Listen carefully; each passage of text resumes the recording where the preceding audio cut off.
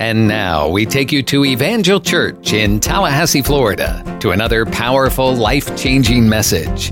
For more information, visit our website, evangelag.org. We've looked forward to this Sunday for a long time now because Rick and Jane Collins are with us. And, Kathy and I first met Rick and Jane last February. They came and Rick was actually speaking in the Christian Education Conference that our district was putting on, and they hosted it here on a Saturday, and Brother Rick agreed to stay and speak for us. And, there's sometimes you meet people and you just feel like you've known them all your life, and it's been that way for Kathy and I with Rick and Jane. And just before Brother Rick comes, Jane, how about standing and just wave to everybody? Just everybody give her a big round of applause. Mrs. Jane Collins. She and Rick have pastored in South Carolina and in Georgia, and for the most recent past, Rick served as the district superintendent of the Assemblies of God in the state of Georgia, and he's now traveling and writing.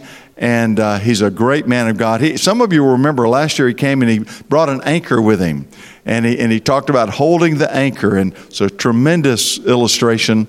And I want you to put your hands together as Brother Rick Collins comes to minister to us.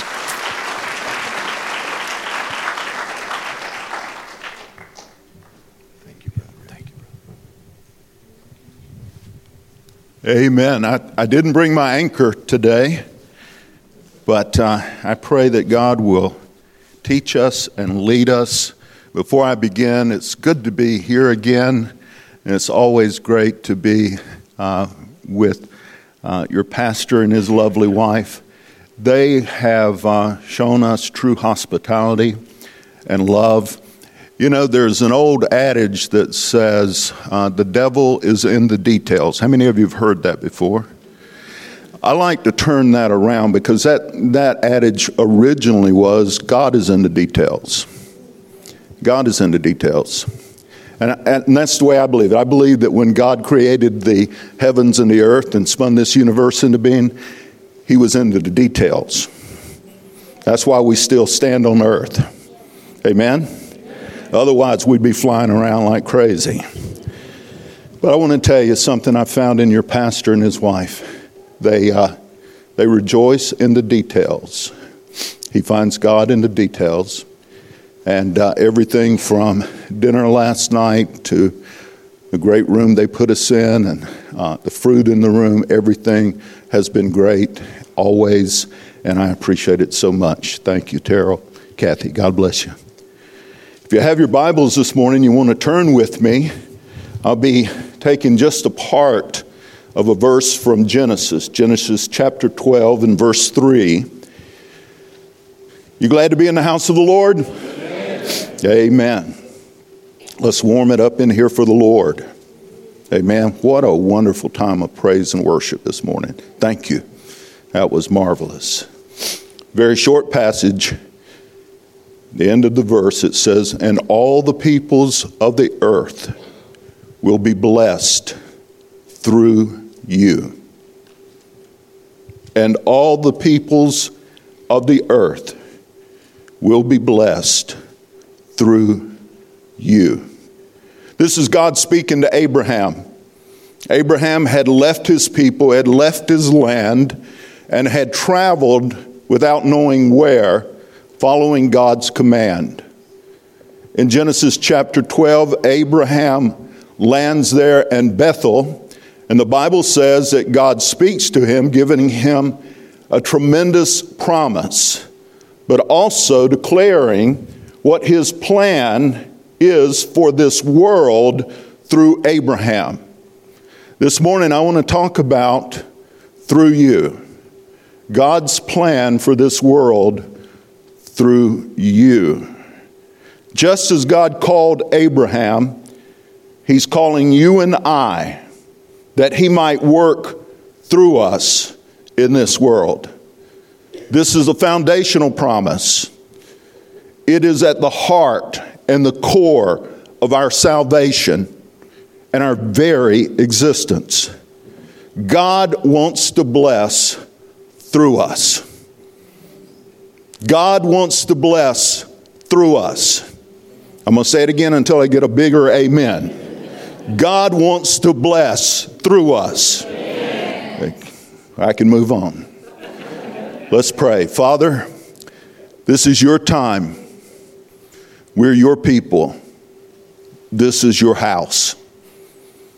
We declare, Lord, that we are poor and pitiful without you. God, we have to have you. We need you, Lord. God, as you are present in this house, speak to us and allow us to hear your voice. God, we lay claim to the fact that we're your sheep, and we're not going to follow just any shepherd. And we thank you that you're going to do that. Thank you for allowing us to be part of this great plan of salvation for this world. In Jesus' name, amen. You're an instrument. God wants to partner with you. God is looking for partners. God is saying, I'm on one side and the people of the earth are on the other, and I must get at them through you. I must get to them through you. Now, 10, 20 years ago, there used to be a very common saying, and it was, if you were the only person on the face of the earth, Jesus would have died for you. How many of you have ever heard that? And while that may be true, it's not the truth. The truth is, for God so loved the world. For God so loved the world. He didn't die for one person.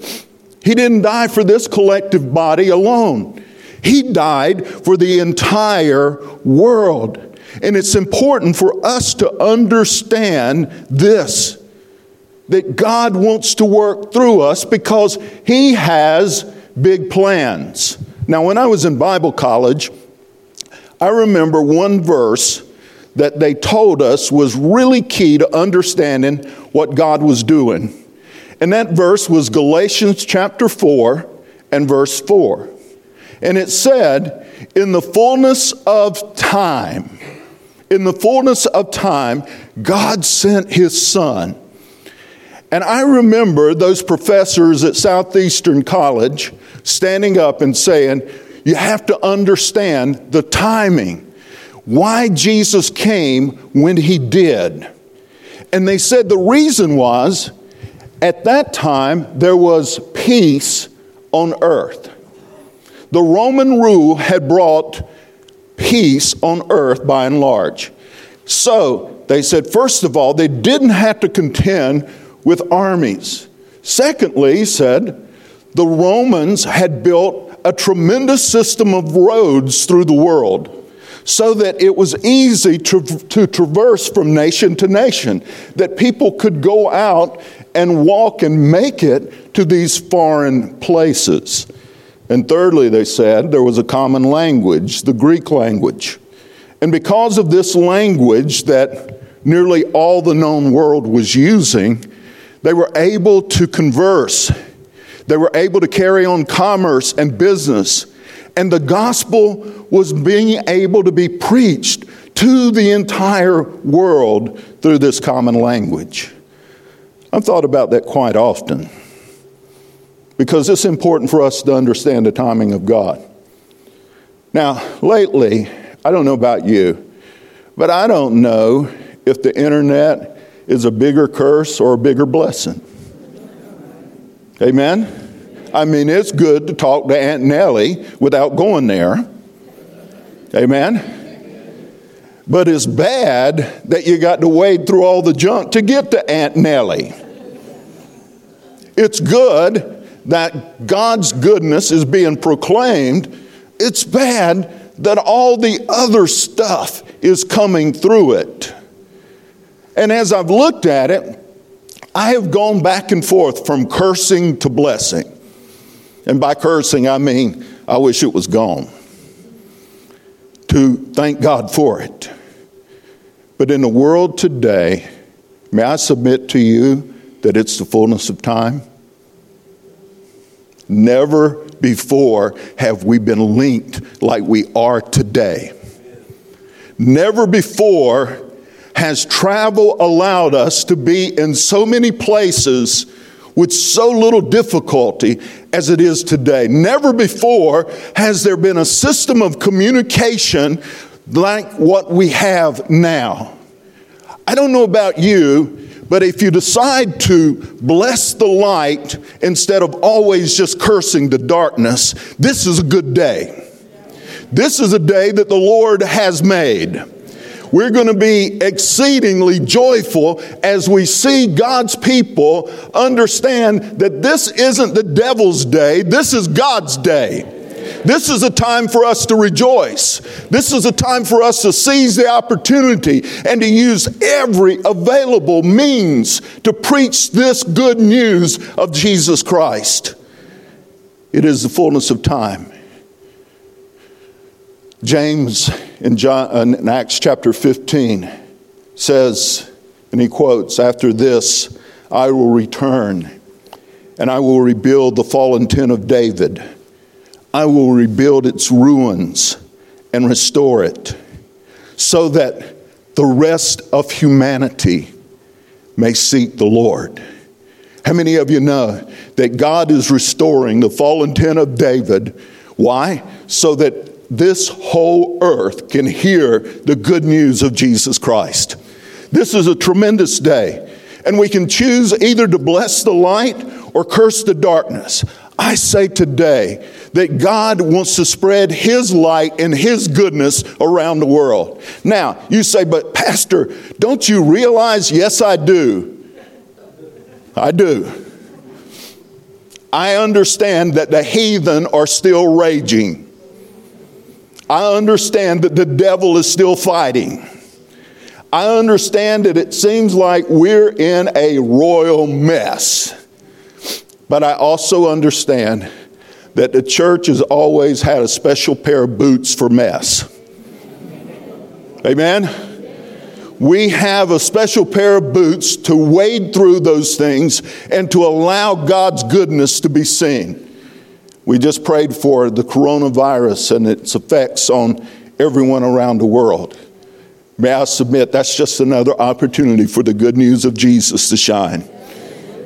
You say, "Well, how is that? By writing Jesus Saves on our mask?" No. By becoming ministers of His healing power and His grace.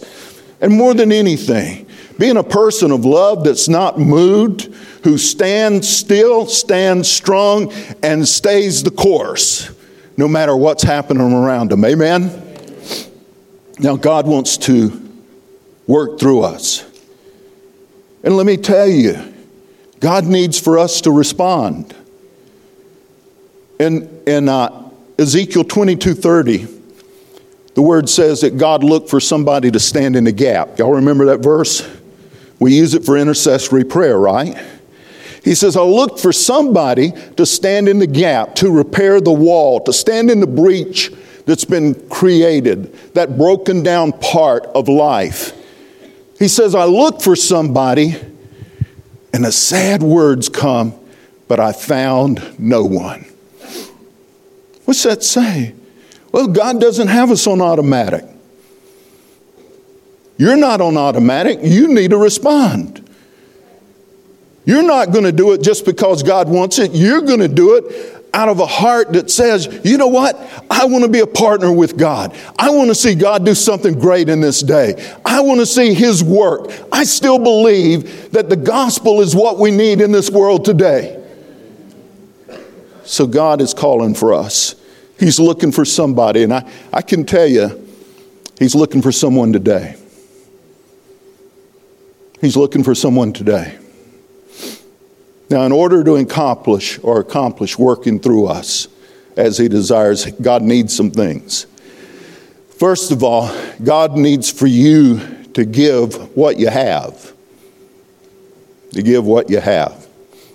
One of my favorite stories in the Bible is about Peter and John going up to the temple to pray at 3 o'clock in the afternoon. Y'all remember the story, Acts chapter 3? They're going to the temple to pray, and as they near, they come across a lame beggar. And he's there at the gates. He's been brought there to beg, to get some money. And he's positioned there at the temple. And as Peter and John go walking in, he begins to call out to them. He sees them, and he begins to say, money, can you give me anything? Do you have something? And Peter and John come into eye contact with him, and it says that Peter says, look at us. Look at us. You remember that verse? Look at us. Now, I've heard that verse preached, and I probably preached it 100 times over the years, but I've heard it preached where Peter is saying, look at me so you have faith so that you'll believe. Make eye contact with me, you know? And I've read that and I've heard it preached, but as I read it, I don't see that. You know what I see there? I see Peter saying to that old boy, look at me. Does it look like I have any money? Amen? He says, look at me. And then he says, silver and gold I don't have.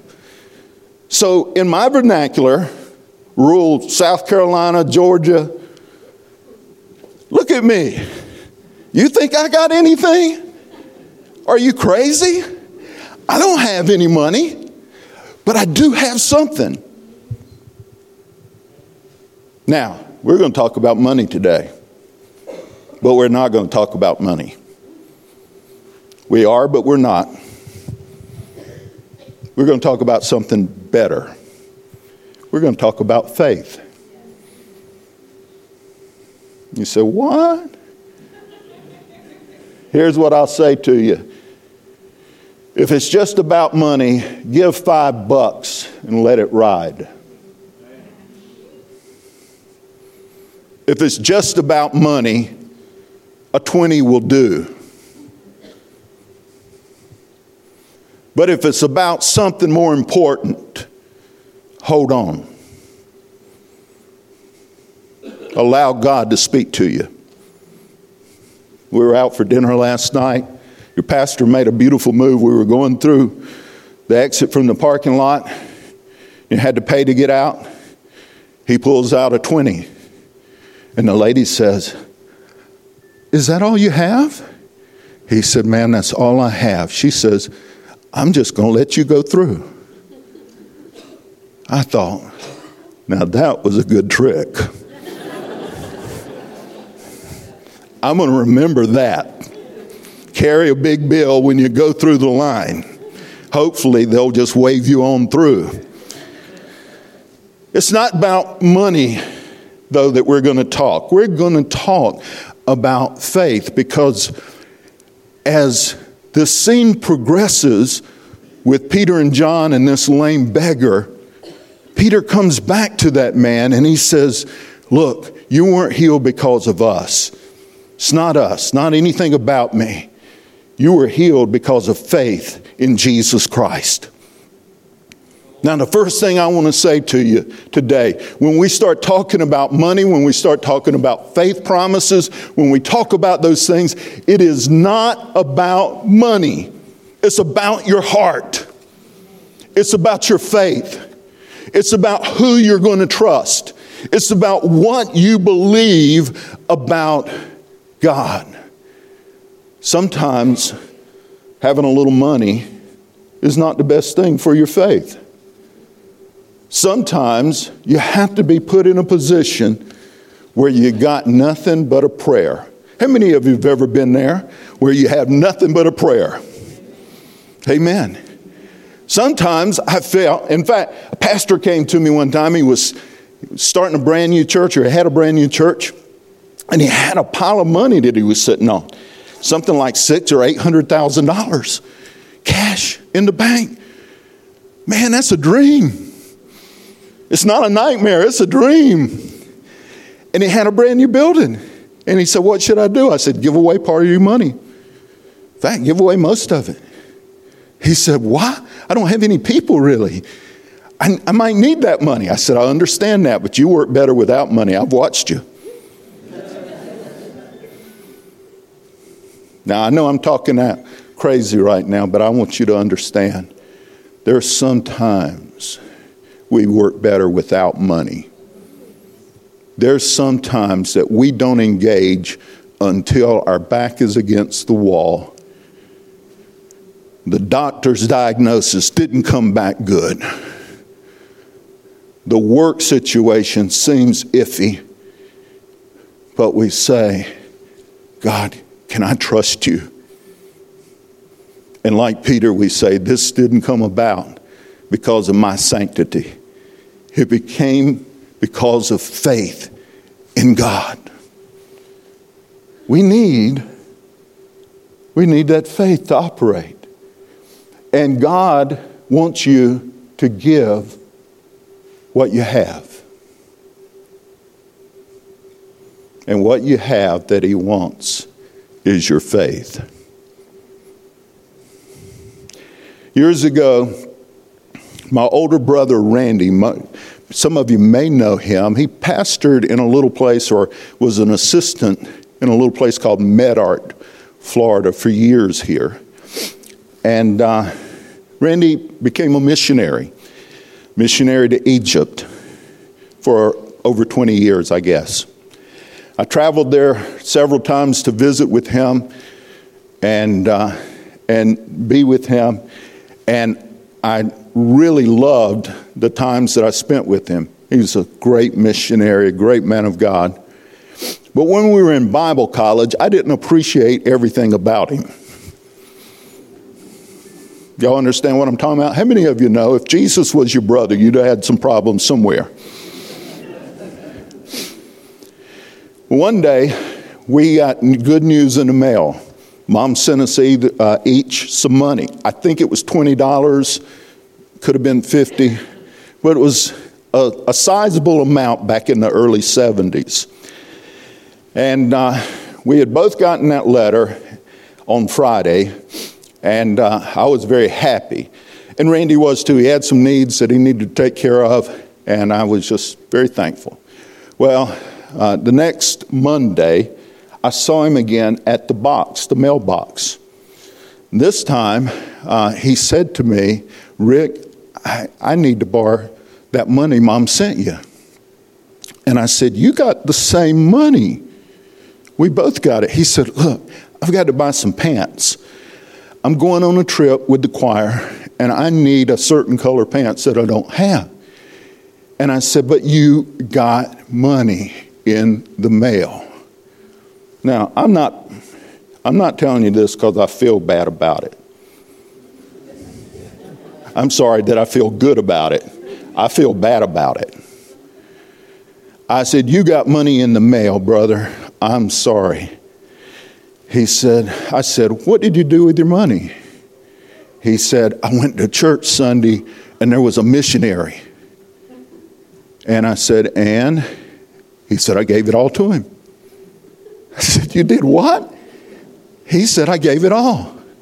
I said, you gave everything that Mom sent you to the missionary, and now you need to borrow my money to buy your pants. He said, yeah, I know, but he said, you would have given everything too. I was saying to myself, oh, no, I wouldn't. He said, the Spirit of God was there. He said, I just gave him everything. I said, brother, I'm sorry. You're going to have to learn your lesson a different way. And I walked away. Next time we met at the box was in a day or two. We knew when the mail came in, so we'd all hover around the mailboxes, pick up our mail. He had an envelope in his hand. And he flashed it at me like this. He said, oh, by the way, I don't need your $20. I said, you don't? He said, no. He said, last summer we sang in Alabama at a church, and he said, this man that I met there took a liking to me, and he just sent me $100. He said, so keep your $20. I remember that like it was yesterday. God taught me a lesson. God sent Randy checks in the mail. He always gave me another job. You'll get it. All I'd get was another job. But my brother who gave all, and I have to tell you, he didn't just do that in Bible college with a pair of pants or $20 in a church service. He gave his life for God, and he still is doing that.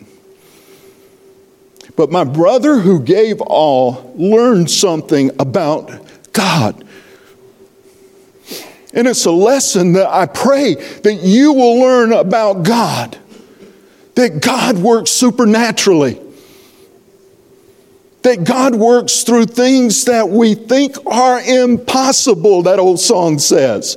In ways that we never understand. God is able to send you a check out of the blue. You say, should I wait for that? Absolutely not. But when it comes, remember, God is your supernatural source. You say, does it happen always that way? No. And we shouldn't look for that. But what we should expect is that if God puts it in your heart to do something, God will perform what He says He will do. And He begins to work when we begin to understand that He is a provider in supernatural ways to His people. Again, it's easy to get one of these cards. I've done it all my life. And I remember when I would work through what I was comfortably able to give. And I never saw the supernatural blessings. I always just worked another job. But I came to find out that God wanted something else. He wanted to reveal Himself in another way, a greater way than I had experienced, because I was a person who could see God working through the natural. I work the job, I get the check, I give the money. But I never expected that God would open up the windows of heaven in that way. I never saw Him favoring me in ways beyond the ordinary or the natural. But there is a secret realm that God works in, that He invites you in today. And it is to trust Him. And sometimes at His beck and call to give all. To go beyond. To give it away. We do this to learn the miraculous provision of God. Are y'all still with me? God wants to work through you. And if you want something good to flow through you, allow the supernatural power of God to take hold of you. We are a Pentecostal church, full gospel church, charismatic church, all of those things, whatever that is. But what it does invite us to believe is that God is working today. God is empowering us today to live for Him, that He's here right now, and there is a real connection with Him through our faith. Not only do we learn or need to learn the supernatural provision of God, the miraculous provision of God, but we need to do it sometimes for others. Now, I'm getting older. Me and Pastor are about the same age, I think. We're both 66. I'm 66 already. You're going to be 66. So we've been around a while. We've got a whole lot of friends have gone on before us. Hebrews talks about a great cloud of witnesses. I got some friends in that cloud. I got some people I know that are up there cheering us on. And if they're witnesses, then they have seen something. They know something. They've experienced something. But when we think about missions, we have to think about those who have gone before us. Those who gave of themselves and gave themselves for the cause of the gospel. But not only that, we need to think of those who are living now, who are in need of the Word of God, and those who will come behind us. How many of you have started to think about the next generation? You know, one of the sorriest stories in the Bible, I think, is when Hezekiah showed the riches of the temple. Remember that story, Tara? And the prophet of God came to Hezekiah, and he said, "You didn't show him everything." He said, "Yeah, I did." And the prophet said to him, "Since you did this, because you did this, they're going to take your sons and your daughters, and they're going to bind them up, and they're going to carry them away. They're going to lose their freedom." And he prophesies the terror that's going to befall the Jewish people. And Hezekiah says, "Well, at least it won't happen while I'm alive." That's one of the sorry. He was a great man in a lot of ways, but he said something really sorry there. How many of y'all know what sorry means? That's Southern talk. That's when the sweet tea ain't sweet. And you say, "That's sorry." I'm sorry, that's sorry. Well, he said one of the most sorry things in the world, "At least it won't befall me."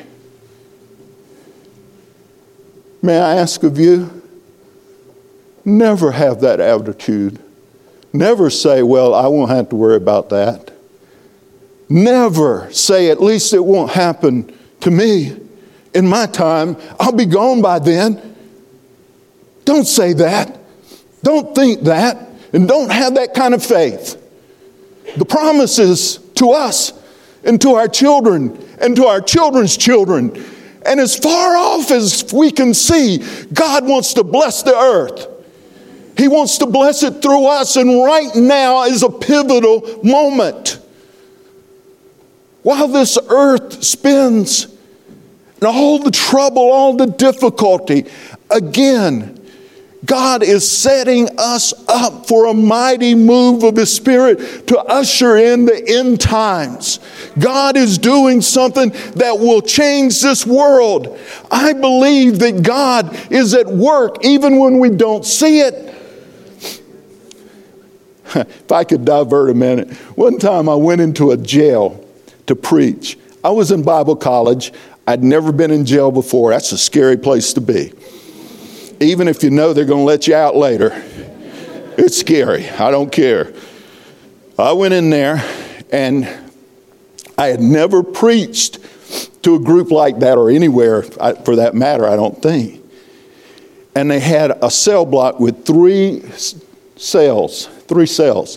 And each one of them had, I think, six convicts per cell block. And I had to preach to them. They just left me there and said, "Okay, have at it." So I started walking up and down so they could all see me. And I was preaching my heart out. I don't know what I said. Probably, I know I made it through. And I was happy. And I got through, and I gave an altar call. And when I did, all of them but one responded. All of them. And so it kind of threw me. I said, "Look, you don't have to respond. I'm not going to give you anything, And I want you to understand what you're responding to. I'm asking you if you want to commit your life to Jesus Christ. I'm asking you if you're going to change your life and live for Him. I'm asking you if you allow His Spirit to come in and invade you and change you from the inside out." And all the guys that lifted their hands, it may have not been all of them. I know one didn't, but they all raised their hands again. And I said, "Wait a minute, y'all don't understand." And I explained it again, walking up and down explaining it. And I said, so after saying that, how many of you want to commit your life to Jesus? Now raise their hands again. I said, hot dog. So I prayed with them and handed them a piece of literature. And then after everything was settled, one of the guys came up to me, and another inmate came close to him. And that inmate said, this is our Bible study leader. God sent him here ahead of you, and he's told us everything we need to know about Jesus. We just needed a preacher to come so that we could make it official. Hallelujah. I felt great. My balloon was burst. I thought, I'm the next Billy Graham. And I found out I'm just another inmate in God's program.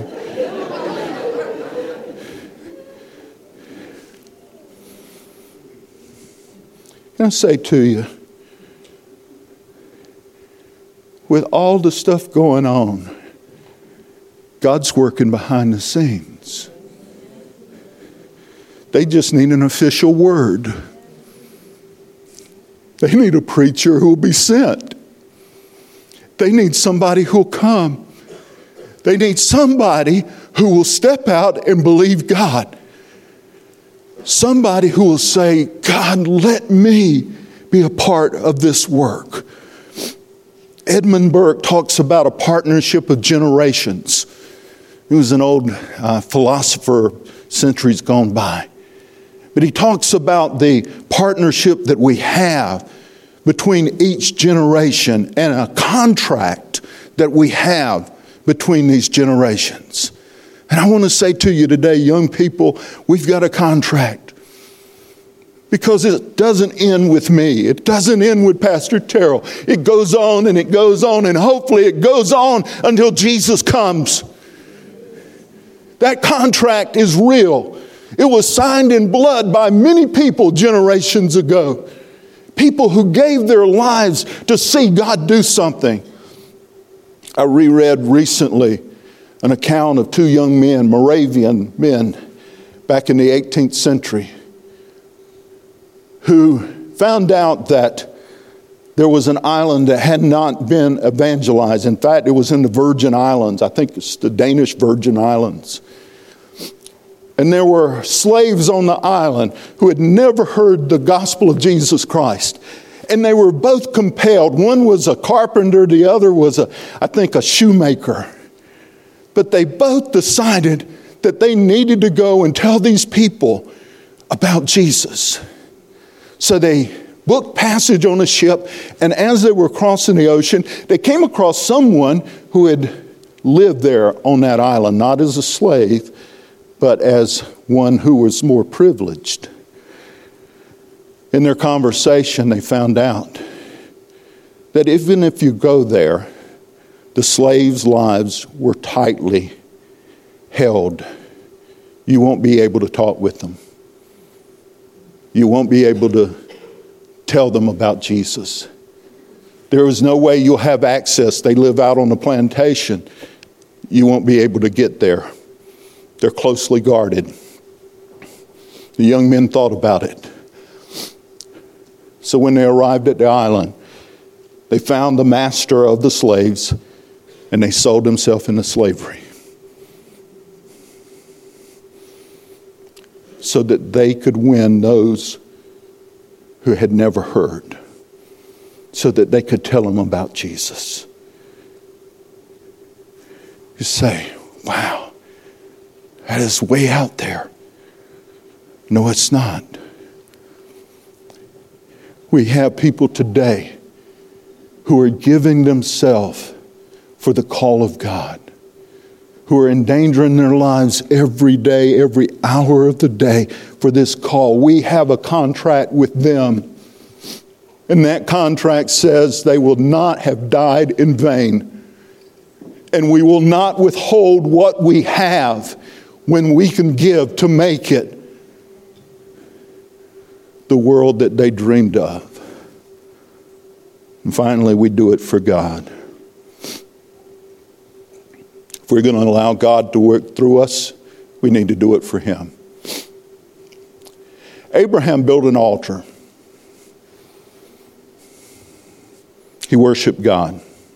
It says after God revealed these amazing things to him, he took some dirt and stone and he built an altar, and there he worshiped God. Now, God is everywhere. How many of you will agree that God's everywhere?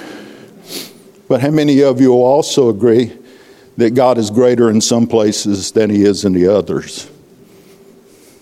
And I will tell you wherever He's worshiped. Abraham stopped and he built an altar. And he says, God will be worshiped in this place. And that place became revered for the children of Israel. And He was worshiped there for centuries after. God is calling for us to go everywhere and to stop and build altars of remembrance so that He might be worshiped. This morning,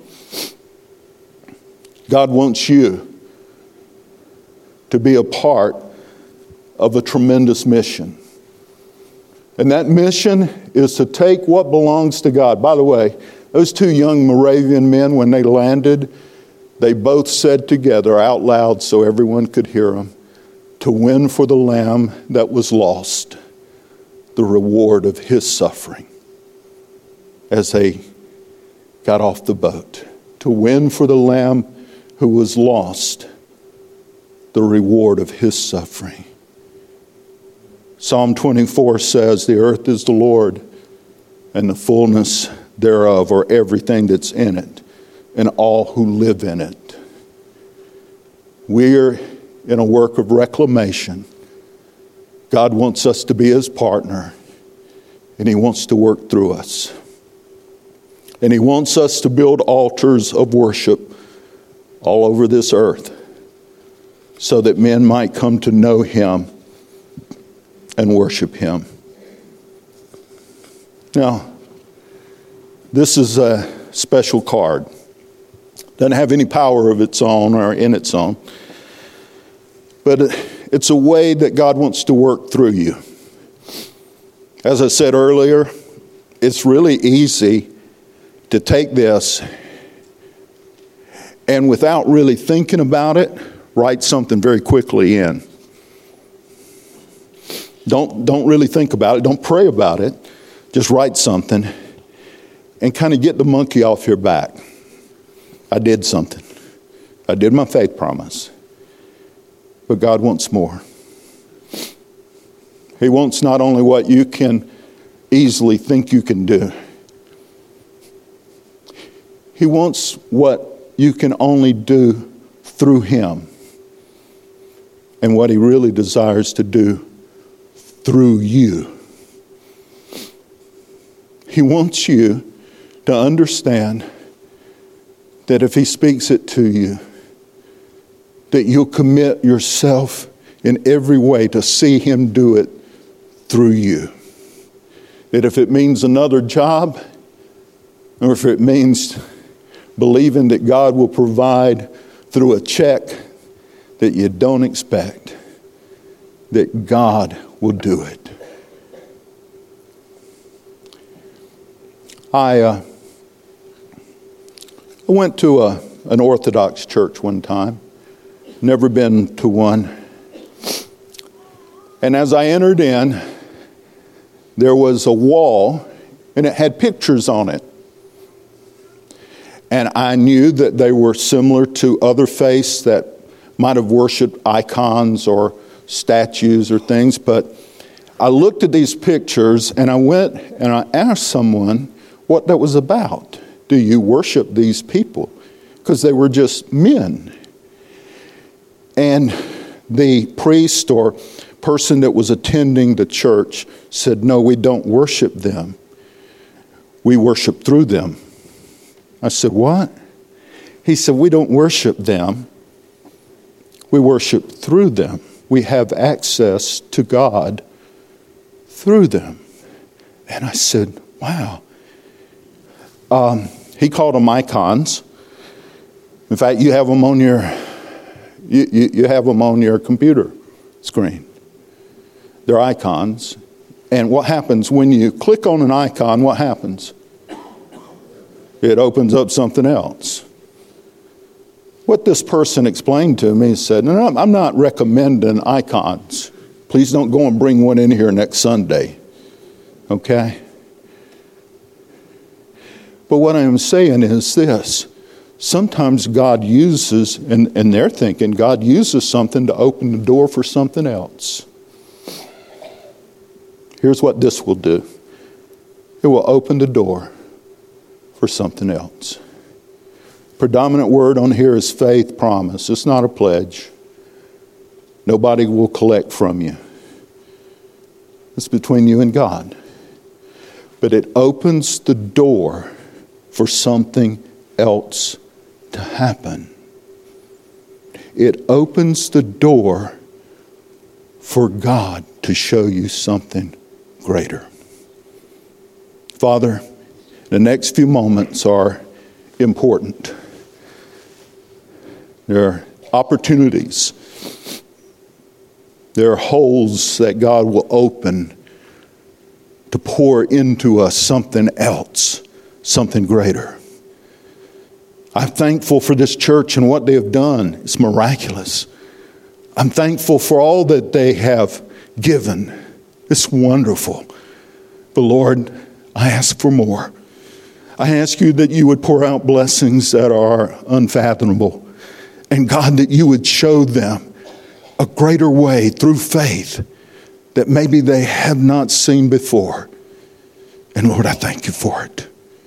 I pray, Lord God, that both this morning and tonight we will see you being outpoured and your grace shown as sufficient once again for everything we need in this life to live for you.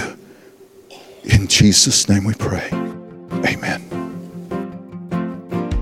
We pray right now that God uses this message to plant good eternal seeds deep into your soul. For more information, visit our website, evangelag.org. Evangel's all about making the name of Jesus famous and His church glorious. We love God, love people, and love life. And we're here for you, working to help draw people from impossible situations into a loving and friendly circle of hope, where answers are found and acceptance is given. We invite you to join us for any of our services, Sunday mornings at 10:30 and Wednesday evenings at 7. We're located at 2300 Old Bainbridge Road in Tallahassee. We have fantastic programs for kids and youth and small groups to make deeper connections. And we pray that God blesses you richly and abundantly as you continue to seek Him first in all of your life.